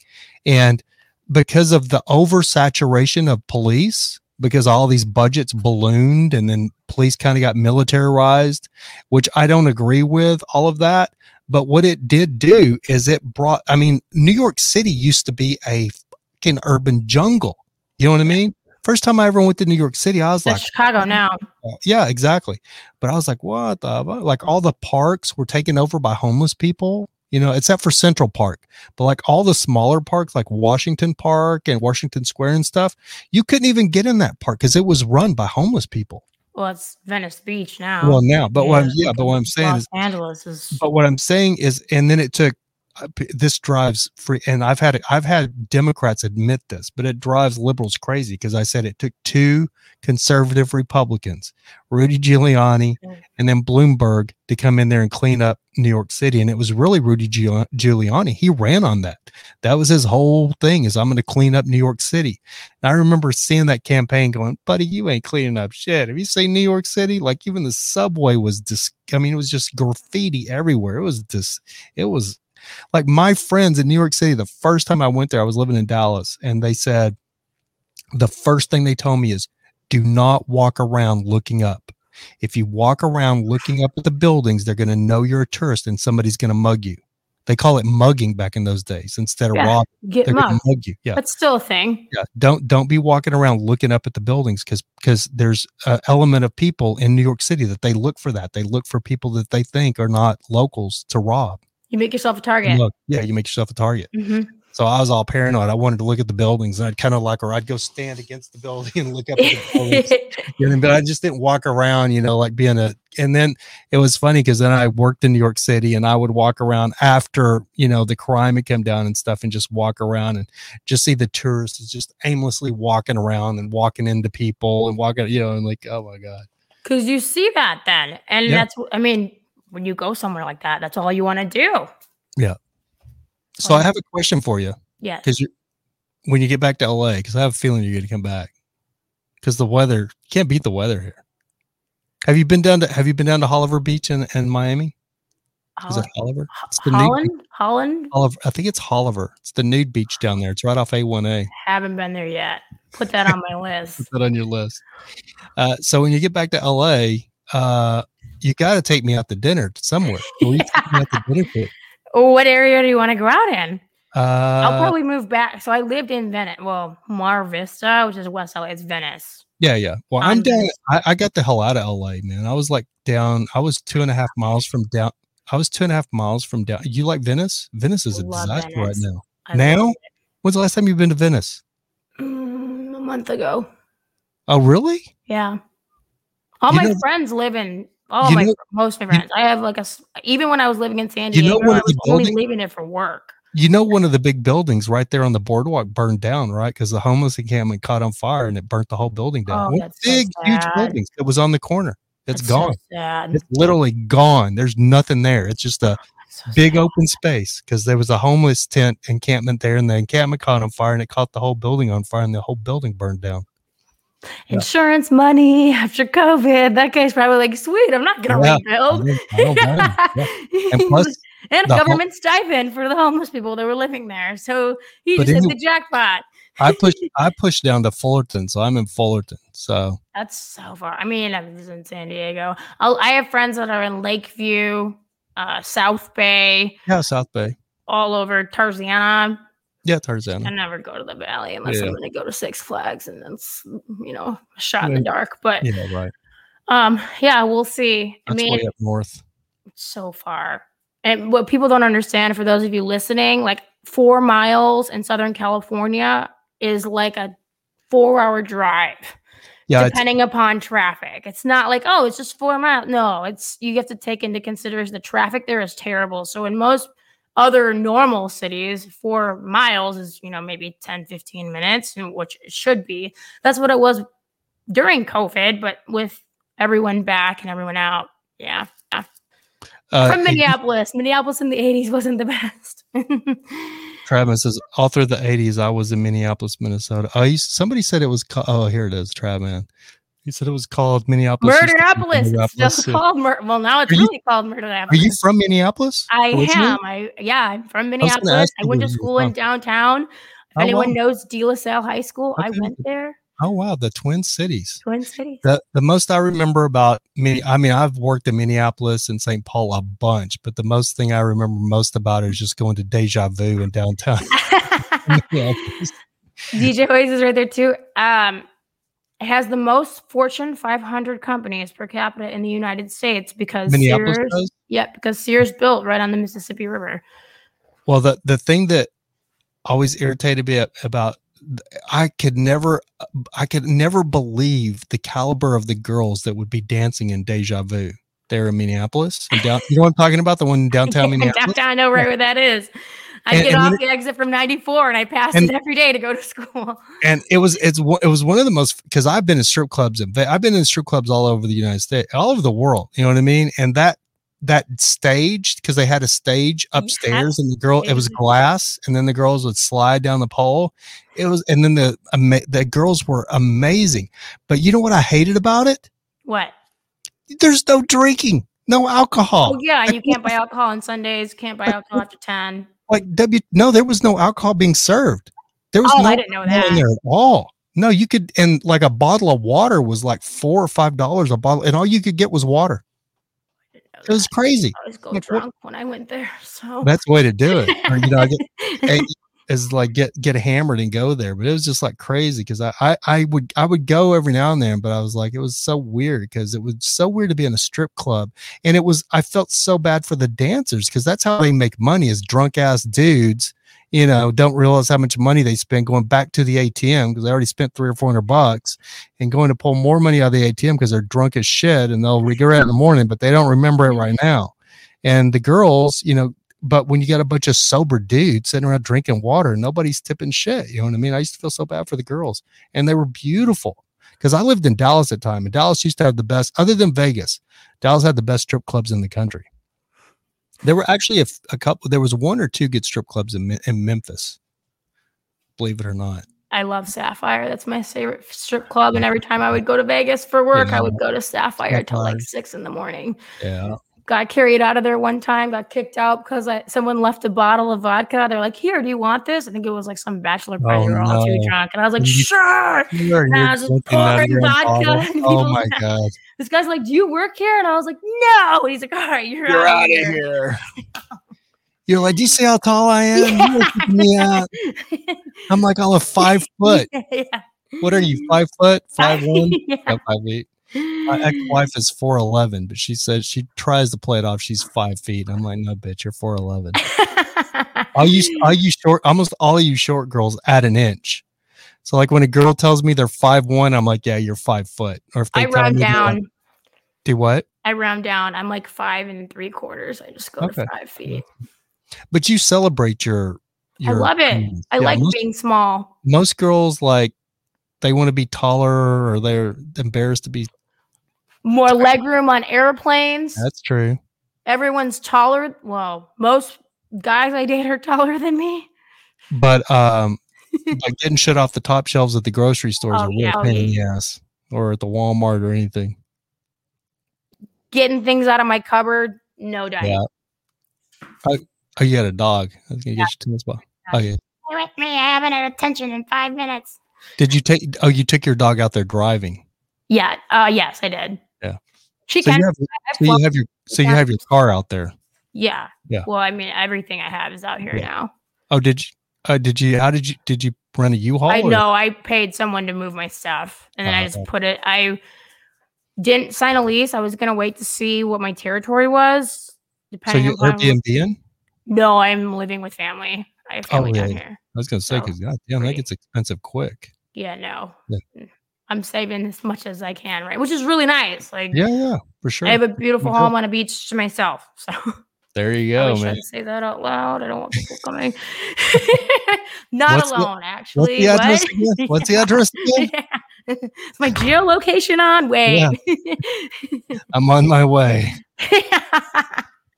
So where are you at? Are you like at West Palm? Are you like at Miami Beach or I'm Hollywood? North Miami Beach. North Miami Beach. Oh, North Miami Beach. Such a nice area. So you can actually walk. You can walk down to Miami Beach, South Beach, then.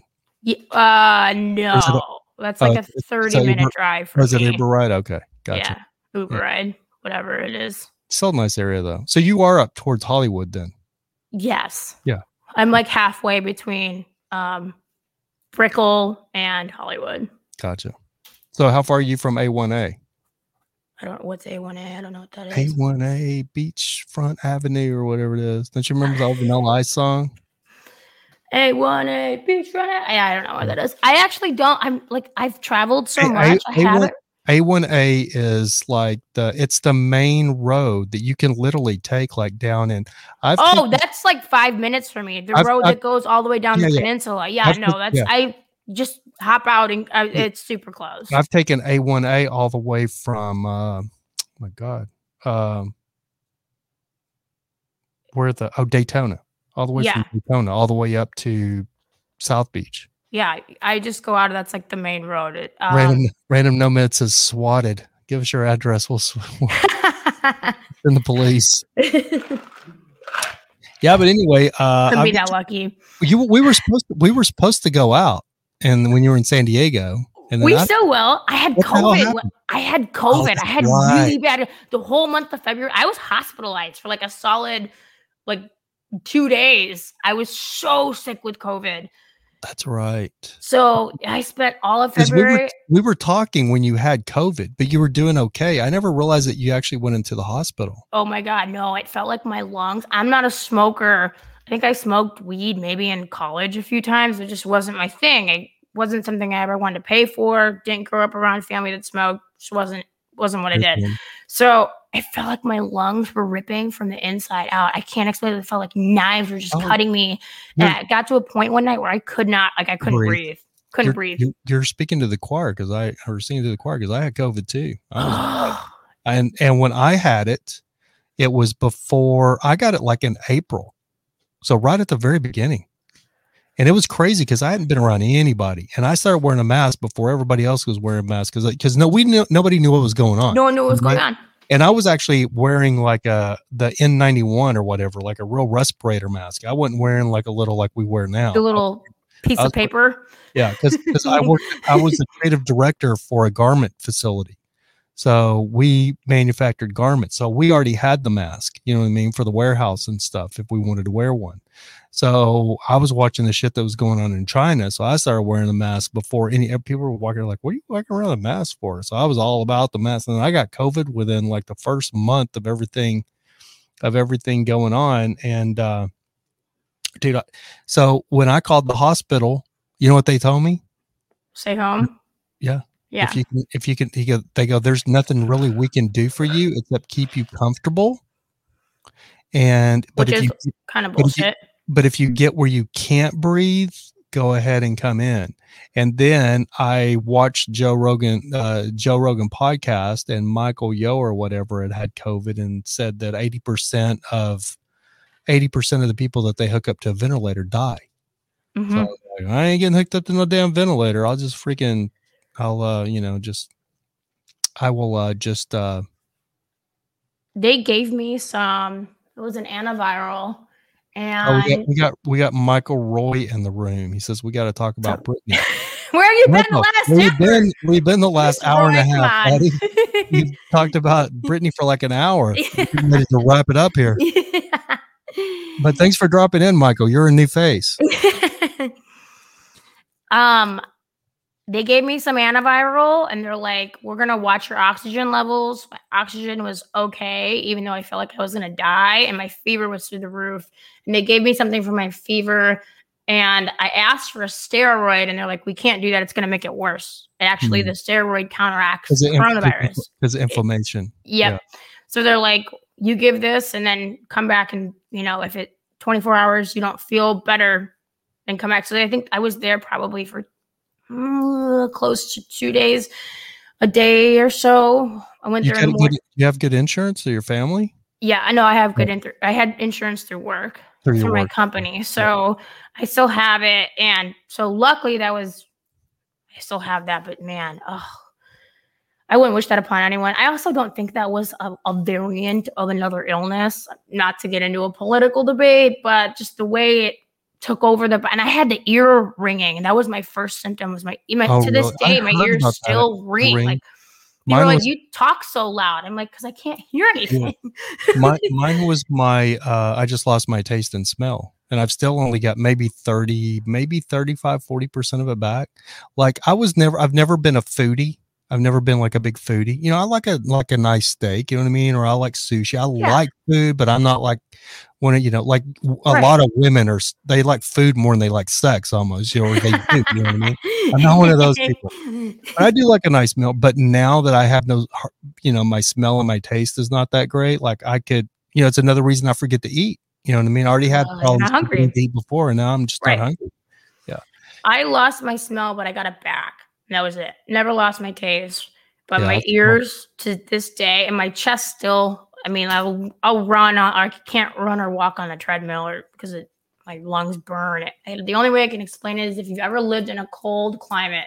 Because I lived in Minneapolis. Oh yeah. You go from really hot to cold, and you take a deep breath outside, and your lungs kind of contract. It's the only way I can explain it. And that's how it was like this burn in my lungs, and I wouldn't wish that upon anybody. Which is kind of crazy, because we both lean pretty conservative these days, because we've lived in California. Yeah, I thought I was centralized until I lived in California. Yeah. I was like, now. I leaned to left when I moved to California. I was a left-leaning guy. I wasn't a liberal, but I was way more liberal than I was conservative. But now I'm just like, the issue is they force you in a box. It's either one or the other. There's no like, I can't like a little of this and like that. It's, well, if you like this, well, you're this way, or it goes for both sides. But my problem is you see the way that they govern in Los Angeles, and it's just, that's why there's so many major problems in the city. It's because of the governing of the city. It's so corrupt, and there's so much bullshit, and there's so much, like people, like I was talking to somebody, and I was going to wrap this up because we're an hour and 40 in, but I was even talking to somebody, and they were like, why are there so many homeless people in California? Like, well, hold on. A lot of people think they're moving here, or they've moved. They haven't. No. But here's one way people go homeless in California that people don't even think about. People in other cities like Dallas or Houston or, Wichita, Kansas, or even Minneapolis, it's not as strict. But like the parking restrictions in Southern California, and even like people don't realize, like even if you park in front of your own goddamn house once a week, in a lot of California, Southern California, even up to San Francisco, I believe this is a rule. You have to move your fucking car for street sweeping. Yeah. And if you don't move it, you get a ticket. You get a parking ticket. It's an $85 parking ticket. So can you imagine parking your car right in front of your freaking house? And if you don't move your car between the hours of 4 a.m. and 6 a.m. on a Tuesday, every Tuesday, you'll get a ticket. You'll get a street sweeping ticket. Okay. After you get 3 street sweeping tickets that you don't pay, because people get pissed off and go, I ain't paying that shit. And a lot of people are moving here from other states. So they are moving here from other states like Texas, where nobody gives a shit about paying the parking tickets. Nobody, I never even got a parking ticket in Texas. I lived there for 30 years. I never had a parking ticket until I moved to California. So when I first got a parking ticket, I didn't think too much about it. You don't realize the in-depths that California will go to make sure you pay that parking ticket. And if you don't, and then you don't realize, what you don't realize is if you don't pay the parking ticket, you have 20 days to pay it. If you don't pay it in the first 20 days, it doubles. And if you don't pay it in the next 15 days or something like that, it just keeps going up and up and up. So what happens is people will get 3 parking tickets, not pay them, and then within 4 months, they owe $700 to the city. And then they go try to register their car, and it's $700 or $800 plus the registration fees, which are crazy as well. $400. So $400. So like now 2001 sedan. Yeah. So now you owe $1,200 just to get more than the actual car costs. Yeah. So now you owe $1,200 to get your car registered. So you can't afford to register it. So now you're driving around with a car that has no tags. Well, what happens is they have these guys, these parking enforcements that run around with this little machine on their car, and it scans your license plate. So they scan your plate. They see you got 3 outstanding tickets. 3 outstanding tickets, they automatically tow your car. Parking tickets. So 3 outstanding tickets. Or they put a boot on it. Or they put a boot on it. And if it's not registered, it immediately gets towed. So then it gets towed. So then what you don't realize, okay, well, now it's towed. Well, all of those same payments that you needed to pay the DMV to get your car legal, now you got to pay that to get it out of tow. My RV got towed here. So it got towed 2 times, and it cost me almost $3,000 to get it out of tow. First time was $2,200. Yep. And the second time was $600 to get it out of the tow yard. And it got towed within like a month of each time before I could finally get it sold. But so that's what happens. So what happens is people, I have so many friends that are just regular work bartenders or servers or whatever. They've lost their cars. They've lost cars. They've lost cars they were paying for. They were making payments on, and it gets taken by the city, and then the city does an auction and auctions it off. It's a racket. They make millions of dollars every year off of. Where is that money going? They impound and keep millions of people. Where is that money going? And they impound. How are they still in debt? How is California so? They impound these cars, and they make millions of dollars by selling those cars at auction. But my point is you have a job. Well, now you don't have a car. How do you get to work? Try to take the bus or whatever. The bus system sucks. So then you don't start. So then you lose your job. So now you've lost your job, and shit rolls downhill. And the next thing you know, you're living in a tent in Venice Beach. You know what I mean? A lot of that happens to a lot of people. Or you lose your car, you start doing drugs because you're depressed, or start drinking, and so. California, and I really realized this. I had a light bulb moment like 3.5 years ago when I went to Austin. Have you been to Austin lately? Mm-hmm. It's basically Austin weird. It's little LA. It's in little LA. It's little LA. Like the same parking enforcement, the same 10-cent bags at Walmart. It's all the same bullshit that these people in LA. And what makes me want to punch all of them in the throat with the throat punch of death is they leave Los Angeles because they can't afford the shit here. Yeah, and they hate how it's governed. They don't like how it's run. And then they go over there and implement the same bullshit they just left behind. And they wonder, they're like, "Wow, it wasn't working here. So you're gonna go ruin that area when you've already ruined this place." It drives me crazy. Like for myself, when I moved to California, I voted pretty liberal. You know what I mean? Because I was liberal until I saw like the way they do shit. I'm like, and it takes years of being here before the veil is finally pulled back until you actually realize, oh, this is because of Democratic freaking policy that the schools suck. Like, here's the best one. This is my favorite one. Like, the roads are so bad in Los Angeles that they're dangerous. Right. And in some places, they're dangerous. Terrible. We pay more taxes for road work, for infrastructure, which is basically the roads. We're for gasoline, everything. We pay more taxes for fuel tax, everything, than anybody else in the United States. Any other state, we pay the most. $5 a gallon. We pay the most. Do you know where California's roads rank in the United States? They're probably 40th. 47th. There's 50 states. 47th. I've been to every state in the United States. You know what the only state I've ever been to that the roads were worse than California? Who? Michigan. I believe it. The winters Michigan are so harsh. The winters are so harsh, and they don't have. It's not the winters. Do you know what? It's the corruption to fix it. It's not the winters. I thought it was the winter too. Winter. I thought it was the winter. Yeah, is what. I thought it was the winter too. You know, because it's so cold and stuff. It's not. Because if you go to Minnesota, the roads are great. Because they do them the minute. There's 2 seasons, winter and construction season, because they're fixing the road for the winter.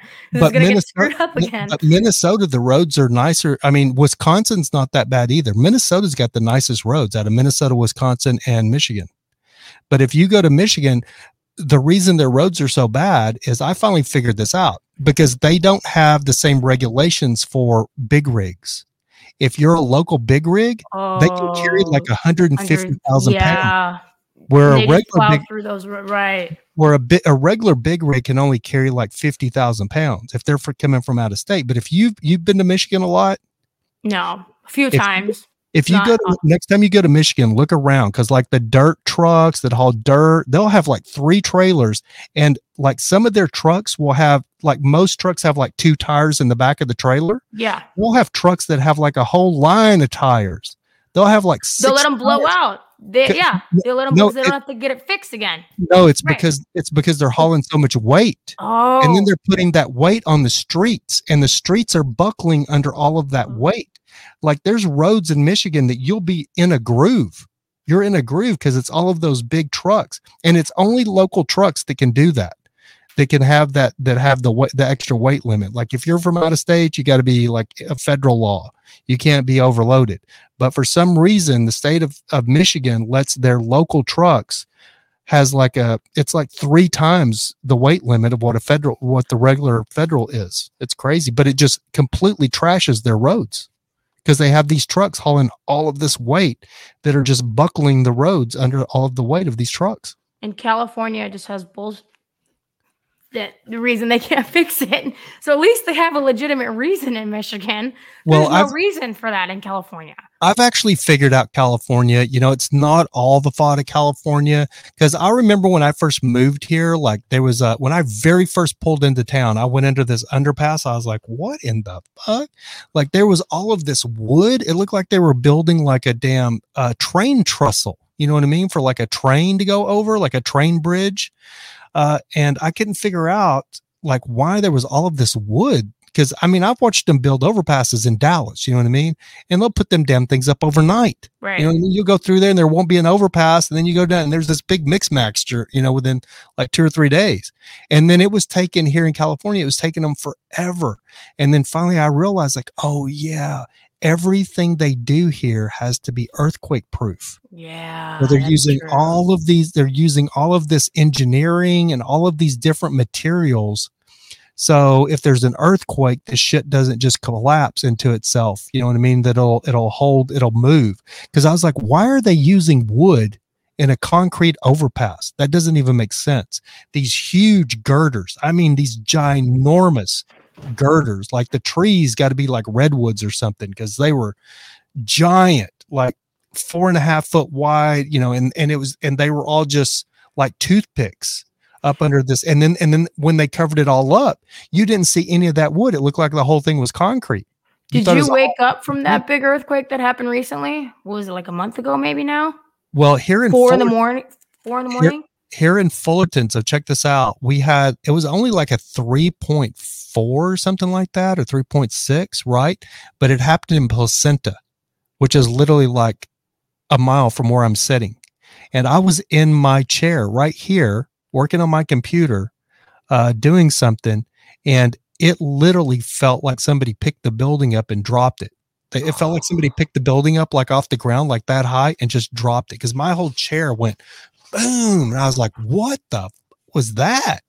I thought like a big truck or something ran into the building. It was my first initial thought, like from the road, like somebody lost control and ran into the building, because the whole building. And then I was like, wait a minute, this building is, even if a train ran into the building, the whole building ain't going to move. I said, that was an earthquake. Is your building on rollers or springs? I don't think so, but it might be. It might be. I don't know. It's an office complex. So there's like 4 big buildings that are like 2 stories. So it might be on rollers. It might move around. Yeah. But for the last we may have a big earthquake, because like for the last couple of months, we've been having here in Fullerton, like very like earthquakes, like little earthquakes all the time. And because I'm a night owl, I'm up at night a lot. So I feel them during the night when everybody else is sleeping. Right. You know what I mean? Yeah. I mean, they're little, sometimes they're just little tiny. The tremors, right. Just a little, it's like this, just a little, I mean, nothing even really moves, but you can just feel your body, just a little bit. And I'm like, oh, we're having a little tremor there. Yeah. So, and then we had 2 like that one, but there was the one big one that I immediately looked it up on the earthquake thing, and it was only like a 3.7, which is not very big, but it's because I was right here at the epicenter. Right. It was Placenta. Yeah. I was sitting right on top of it. So I don't know. I mean, that's another thing I've waited for the entire time I've been out here, is a big one. It's just a matter of time. It's just funny because the people here, I'm like, oh, I'm from California. Like, oh, you have earthquakes. And I'm like, you don't really. I mean, you get one every now and then. And it's like, okay, I slept through it. But here, I'm like, you guys have hurricanes every year. Like, what are you going to tell me about? And those hurricanes wipe shit out, dude. The last time California's had a major, oh my God, I'm gonna jinx myself. I got to knock on wood. Wood. I think this desk is particle wood. This is real wood, hopefully. The last time California had a major earthquake is like 1993. I think it was the one up in the valley. Yeah, it was. What was the name of that? In Tarzana. It was huge. Yeah. And that was where the apartment complex collapsed. And then before that, it was Oakland. Oakland had a huge one up there. The buildings fell. That happened during the World Series or something like that. What was the earthquake here? It's like it's in the valley, but it's a famous. I have to Google. I think you're right though. I'm Googling too. I can actually always remember it until I start trying to talk about it. There's in Inglewood, there was one in June 23rd, 3.2. 1994. The Northridge one. Yeah, Northridge. Yeah. It's funny because every time I'm up in the valley and I drive through Northridge, up by Van Nuys and up in that area, I'm like, oh my God, I'm in Northridge. This is where the big one happened. There was 3.9 today in Ashland. I just saw that. Yeah. Inglewood? No, Ashland up in San Francisco, there was a 3.9 earthquake. Well, I just put earthquake and it showed one right here. And I thought it said Inglewood. There's one. Yeah, there's another one that says Inglewood too. Recently, today. Yeah, that's what I'm saying, today. There was one in Eureka, which is out in the water. I didn't even feel those. Riverside had one. I've just had a feeling, man, like it's going to be, we're going to have one. California's due. Hope you don't fall in the ocean. It's funny because I put the screen, like I finally got my whole set up like I want it. So I have a monitor over here that's like vertical, like this. Mm-hmm. But I was using like a big 34-inch curved monitor was my main monitor. But then for professional gamers use like a 27-inch, a smaller straight monitor. So I have that in front of me now, and I put my big 34-inch up here. So it's way up in the air. And I was thinking, dude, after I got it all up here, I was like, oh, it's perfect. This is great. And then right after that, we had that shocker earthquake, and the whole thing just moved. And I thought to myself, dude, if we have a major earthquake, this stuff's just going to get destroyed because it's too heavy. It'll just fall over and everything will break. So it kind of freaks me out a little bit. Because I mean, don't put that out in the world. You better knock on wood again. I know, or bolt this desk to the floor where it can't tip over. I don't know, but like in Texas, I lived in Texas didn't you live in Texas too at one time? You just been to Texas? I lived in Atlanta, Chicago, Minnesota, which is where I was born and raised. Atlanta. How long? I love Atlanta. Do you? Love Atlanta. I had a friend that moved back in a heartbeat. I had a friend that lived in Peachtree City, Georgia. Which Peachtree Cities, it's the rich. It's like the Beverly Hills. Old school money. Yeah, probably old money.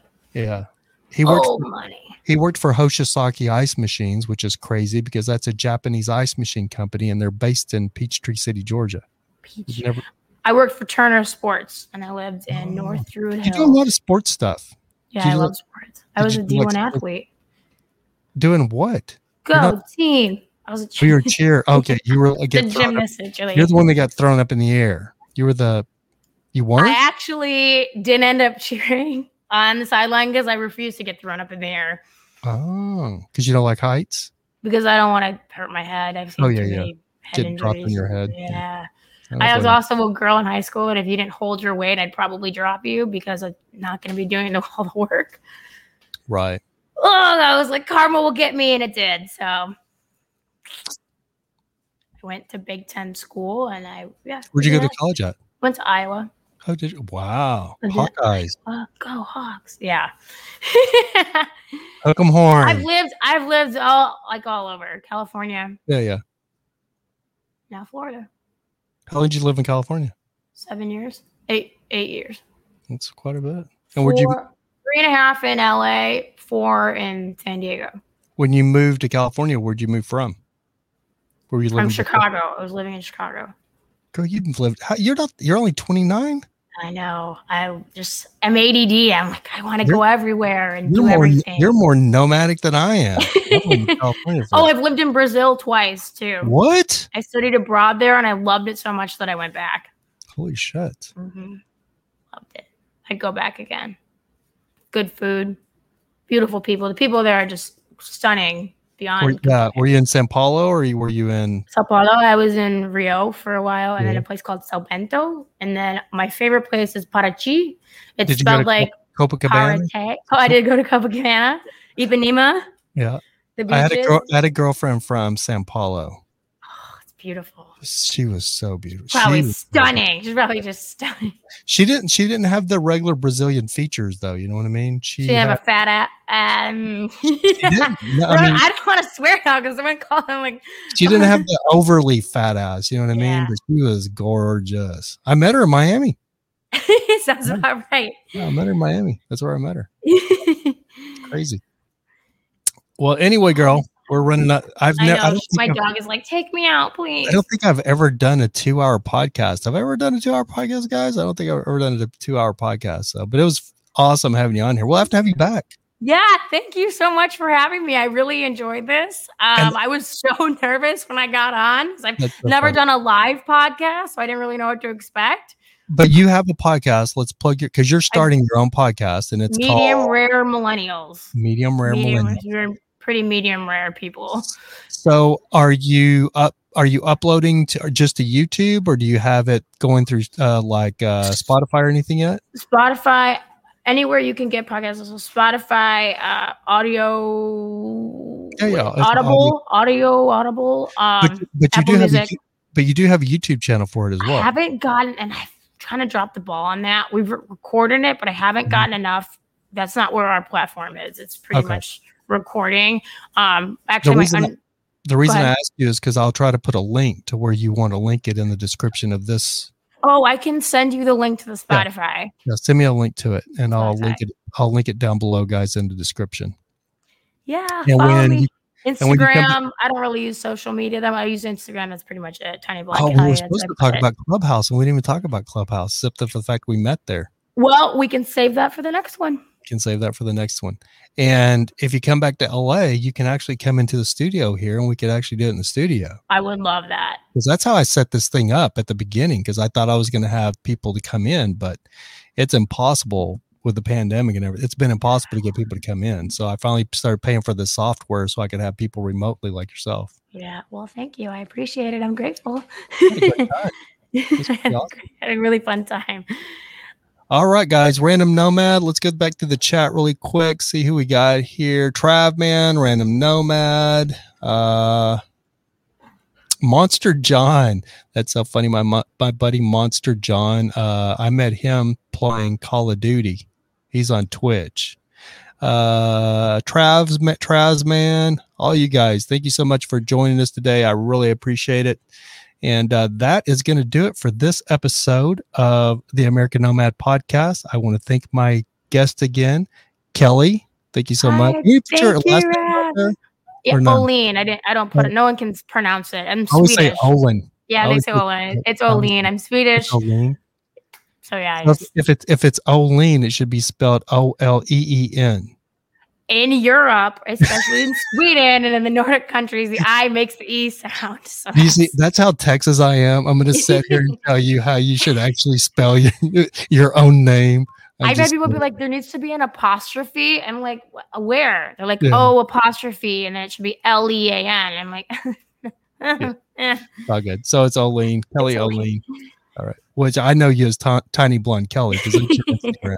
You want me to put your Instagram, link your Instagram as well? Yeah, you can do that. That's fine. I'll link both the podcast and the Instagram in the description for you guys, so you can go check out Kelly when she's not even on the podcast, when she's doing her own thing and her Instagram stories and stuff.